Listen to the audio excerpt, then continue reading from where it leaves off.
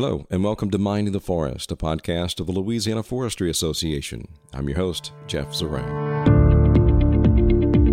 In Minding the Forest, we talk about how important sustainable forestry is for everyone, how it benefits our economy, and the importance of keeping forests as forests. If you'd like to get notifications when a new episode of Minding the Forest is released, click on subscribe on your favorite podcast directory, such as Apple Podcast, Google Podcast, or Spotify, and you'll know when a new episode is ready. We release a new episode of Minding the Forest each month. We have with us today Keith Hawkins with the LSU Ag Center. He is an area forestry agent. Primarily, though, you also do horticulture. Is that correct? Correct, yeah. Mm-hmm. Keith, thanks for joining us. We appreciate it. Oh, my pleasure. Today's subject is prescribed burning. And Right. I know with the dry weather that we've been having, sometimes the term control burn comes in, and I've been told that's not a proper terminology. That works for me. You talk about prescribed fire or controlled fire. I think that's probably a good term too. Maybe the public understands that better than prescribed fire. You know, it's a controlled fire as opposed to a wildfire. Okay. Tell us a little bit about what is prescribed burning. What is that for? Prescribed fire is a management tool in different types of land management. Our friends in the sugarcane industry use it as a agronomic practice. Our friends down on the coast who manage marshlands use it as a wildlife management tool. It can be used as a wildlife management technique in uplands. It's used for fuel reduction in wooded areas. A while back when I was a service forester, we actually burned a state forest so it make it easier to mark timber. So we were preparing for a timber sale. It's a very cost-effective way of dealing with brush. Herbicides can be expensive, and sometimes there's a place for heavy equipment to do some of this management work, but that equipment's expensive also. What are some of the benefits of using prescribed fire for forest health? Well, in the case of longleaf pine, when the trees are in what we call the grass stage, burn will help reduce something called brown spot needle blight. So it's used for managing a disease, a fungal disease.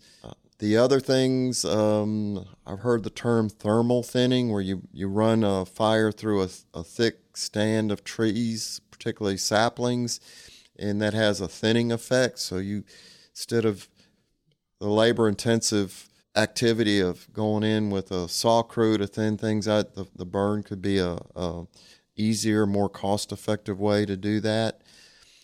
It's used in certain habitat.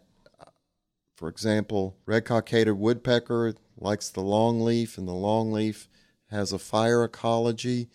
I think the gopher tortoise benefits from prescribed fires. One year I had a lady call. She and her husband bought a house in the woods. They wanted to learn how to do prescribed burn to reduce fuel around their house. Because in those rare instances, we have had wildfires that have damaged and destroyed property, improved property. Prescribed fire can benefit wildlife. It can benefit, I guess, for nutrient competition for some trees or some areas of the forest, or is that inaccurate? I think a fire will remove nitrogen and potassium. Wait a minute. Nitrogen and phosphorus. I think the potassium tends to stay. So it can affect the nutrient cycle in a forest. I think there are people that can speak to that better than I can. Mm-hmm. But it always, after a burn, it always looks pretty and green. The forest floor recovers. So I think on balance, it's a beneficial practice when it's done correctly. Now, you work with a program that is statewide that helps landowners. Is it particularly smaller landowners who may not have robust management plans, or how do you approach that? Well, the School of Renewable Natural Resources had been teaching land managers how to do prescribed fire in the context of our state laws. And I think, I'm trying to remember, Leroy Schilling, when he was with the School of Renewable Natural Resources, I asked him, I said, can we do this for private landowners? And he, up until then, he had never taught that workshop to anybody but professionals, technicians. And so I think it was about 2010 or so, he came over to DeRidder, and we had, he taught that class. And I think, as near as I can tell from Dr. Schilling, it was the first time he had taught landowners. And so since then, myself and then Brian Chandler started having a burn workshop over in the Florida parishes, because I was doing it more in the spring in west central Louisiana, and he was doing it in the fall in the southeast. So there was some geographic and temporal balancing there. And Whitney Wallace is still coordinating that class. She's going to have a class this fall. After Dr. Schilling retired, Dr. Niels de Hoop picked up that class. He teaches it in the forestry school and also teaches it to landowners. We do the educational part, and the Louisiana Department of Ag and Forestry actually administers the record keeping to keep track of the folks that have taken the test, and they actually issue cards that are about the size of a driver's license card, saying that you're a certified burn manager. So a private landowner can become a certified burn manager? Correct. There's two main things. You have to have this class that we have. It's a 2.5-day class for forestry with a actual burn exercise, testing and scoring. And then the second part is to have 5 burns. A person has to have experienced 5 burns or done the burn plan and had conducted it, and then they are a full-fledged certified burn manager. What are some of the things that they learn in the workshop? We spend a lot of time on fire weather, the weather that affects fire behavior. We spend a lot of time on fire ecology. And then we spend a lot of time on the burn plan, which is key to this being a certified burn manager, because in the state law, the burn plan represents rebuttable proof of non-negligence, which means that you were doing the things that you needed to do this fire. And so you're not negligent. The biggest problem, I think this law that we have protects certified burn managers from unexpected weather changes. We rely on the National Weather Service for the most current weather when we plan these burns, and then when on the day of the burn, we have the burn plan should have a weather forecast for that day. But if something goes awry, then you've done everything you could for a safe burn, and that gives you some legal protection. So if something does get out of hand, then they do have protection. Right. Now, this is what I understand, and keep in mind this is a layman's terms. It's legal for anybody to go out and burn. Anybody can do that, but this Certified Burn Manager program has some legal protection. It won't protect anybody from gross negligence. Let me give you an example. I had heard of a farmer who was burned off his cornfield, lit the match, had the wind blowing the fire across the field. He had a head fire. It laid down smoke and caused a fatal motor accident. I've been trying to find that story in the news so I could read more about it. If anybody knows what that story is, I'd like to know about it so I could read more about it. I know of it through word of mouth, but that's gross negligence. You wouldn't have any protection, whereas if you do everything you're supposed to do and the weather's uncooperative, then you have protection. When you say you've done everything you can, basically you've done the planning. You've checked the weather, your fire breaks are in place, your resources are in place, you're doing everything you said you were going to do on the plan. And then if there's a sudden shift in wind or gusts of wind that... Right. I remember a few years ago, there was either the Fort Polk or the Kisatchie were burning, and something about the weather changed, and the smoke laid down. Because part of the plan is we're looking at weather that will enable the smoke to lift and then disperse aloft. Smoke settled onto Ritter and the surrounding areas. That was unexpected, but I'm pretty sure they were following their burn plan. I have been with U.S. Forest Service crews, and they do very meticulous work. They're very professional. Yeah. They're very, very professional. They're precise in what they do as well. Yeah. If I'm a small landowner and I want to just learn about prescribed burning, this same class will teach all the benefits of it, the procedures for it.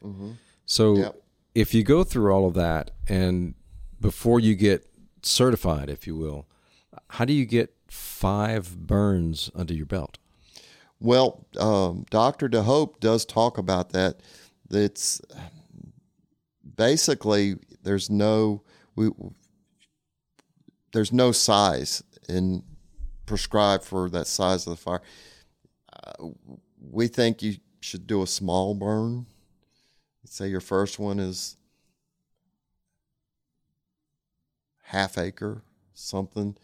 Then the next one could be bigger. And, you learn and you build on that experience.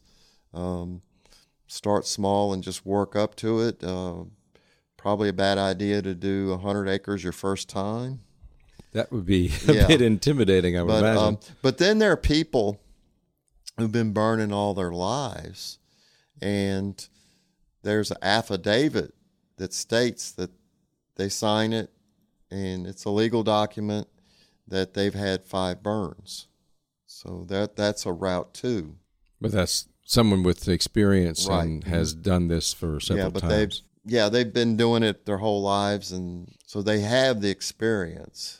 I guess in short, this class a workshop can allow a private small landowner to manage their forests properly and not have to put out a greater expense. But there are companies that provide those services, aren't they? One of my landowners, he has done his own burn, but then he hired a prescribed burn contractor to do it. But he understood what the contractor was doing. I think he would have a better understanding of how the process is, rather than, say, a landowner that's never had the training or experience and is just relying totally on the contractor to do what they're supposed to do.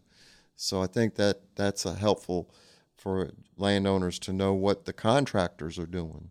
So it gives them the education to know if the contractor did what was expected and how it was expected to be done. Right. If I were a landowner, I would ask the contractor, can I see your burn plan for my property? I would encourage that. What are some of the other things if they should be aware of and look out for? Well, I just like with any other contractor, get references, ask about their projects, see if you could talk to other clients, to visit with them on. It's just like any other contractor. You try to do your due diligence and make sure that they are professional. Make sure they got insurance. Well, and knowing what they do, I guess having taken the workshop would enable you to read the plan more intelligently, I would imagine. Right. You would understand especially what weather conditions are they looking for, and make sure that they are conducting the burn based on the weather conditions that they planned for. Make sure everything lines up properly. Is there any specific time of year that is more favorable to prescribe burning?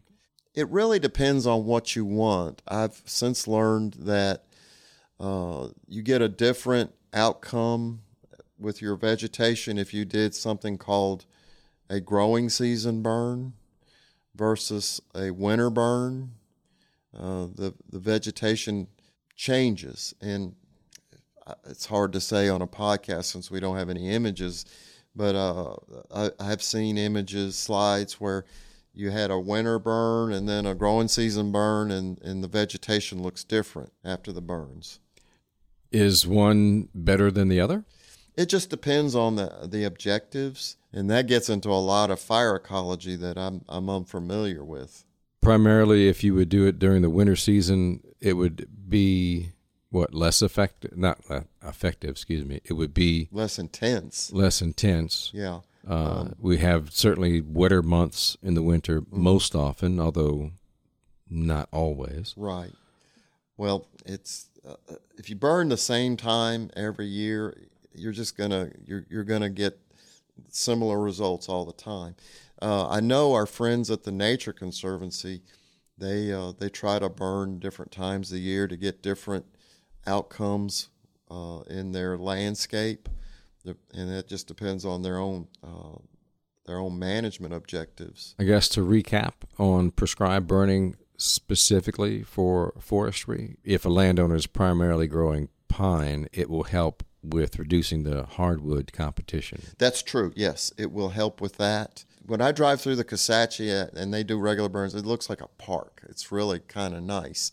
You drive down these roads where there's a forest that gets really brushy.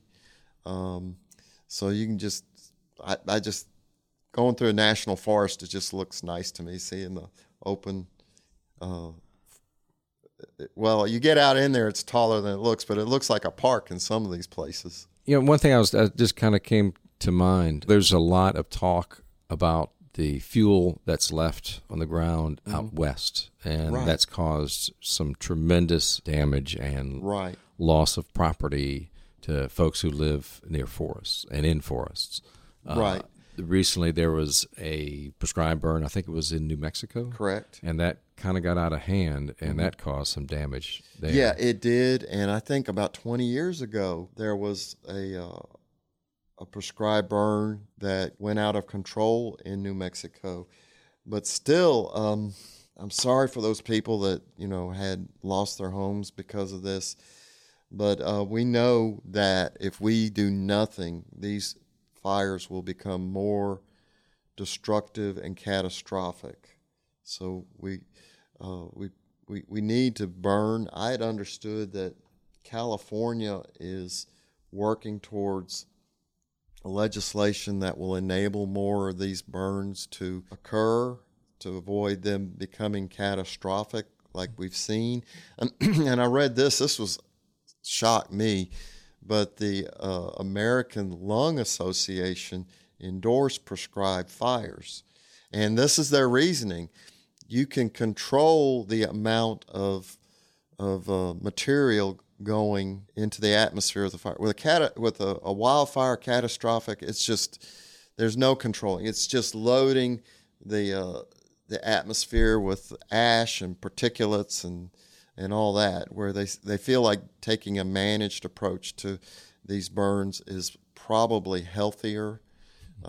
There's less of this loading of all this junk that goes into the atmosphere. Interesting. Yeah, it was. I think you could find. I found that. Where did I find that? I think it was. It was in the context of these catastrophic fires that I saw that story that the American Lung Association thinks prescribed burning is a good idea relative to just letting nature take its course. Wow, interesting. I wouldn't have guessed that. I wouldn't have guessed that either. It was surprising to me. Most of my experience with this burn program has been with respect to forestry and natural resources, wildlife management. It's been the 2.5-day training. But Dr. DeHope will do prescribed burning for marshes. And he and Dr. Andy Nyman will tag team that, and it's a half-day training. It's meant for the coastal areas of Louisiana where they are. I know they're trying to manage for duck habitat, and I think there's some other environmental reasons that they do that. Recently, you've spearheaded the formation of prescribed burning associations. Can you tell us about that? Well, you're giving me too much credit. A couple of young ladies, they're organizing these prescribed burn associations, which are cooperatives. Both of these young ladies have been in our classes. One is Sabrina Clays. She's up in North Louisiana. She's with Quail Forever, and she helped start a prescribed burn association. Then C.C. Richmond with the Louisiana Department of Ag and Forestry has started one here in west central Louisiana, and they have had some burn projects, and the association members help each other out.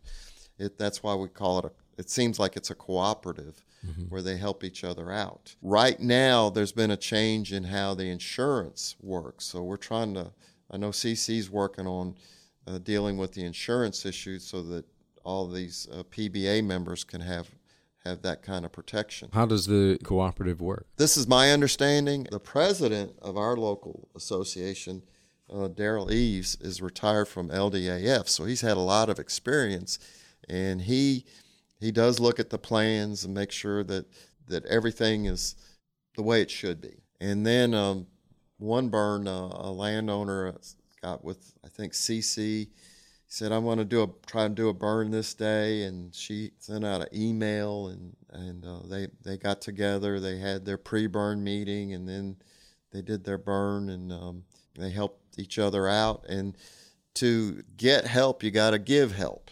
So that's the cooperative part of it. Is this a regional thing or statewide? How's that? It's mostly local, regional. It's based on the PBAs that we have seen in other states. Our neighbors in Texas, they have several of these burn associations, and it seems like most of them are intended more for range management.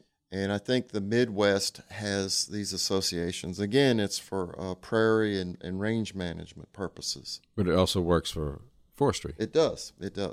If anybody has questions concerning prescribed burning or they want to find out more about the PBAs, can they contact you by email? Or sure. What's the best way to get a hold of you? Well, my email is khawkins, KHAWKINS, at agcenter, AGCENTER,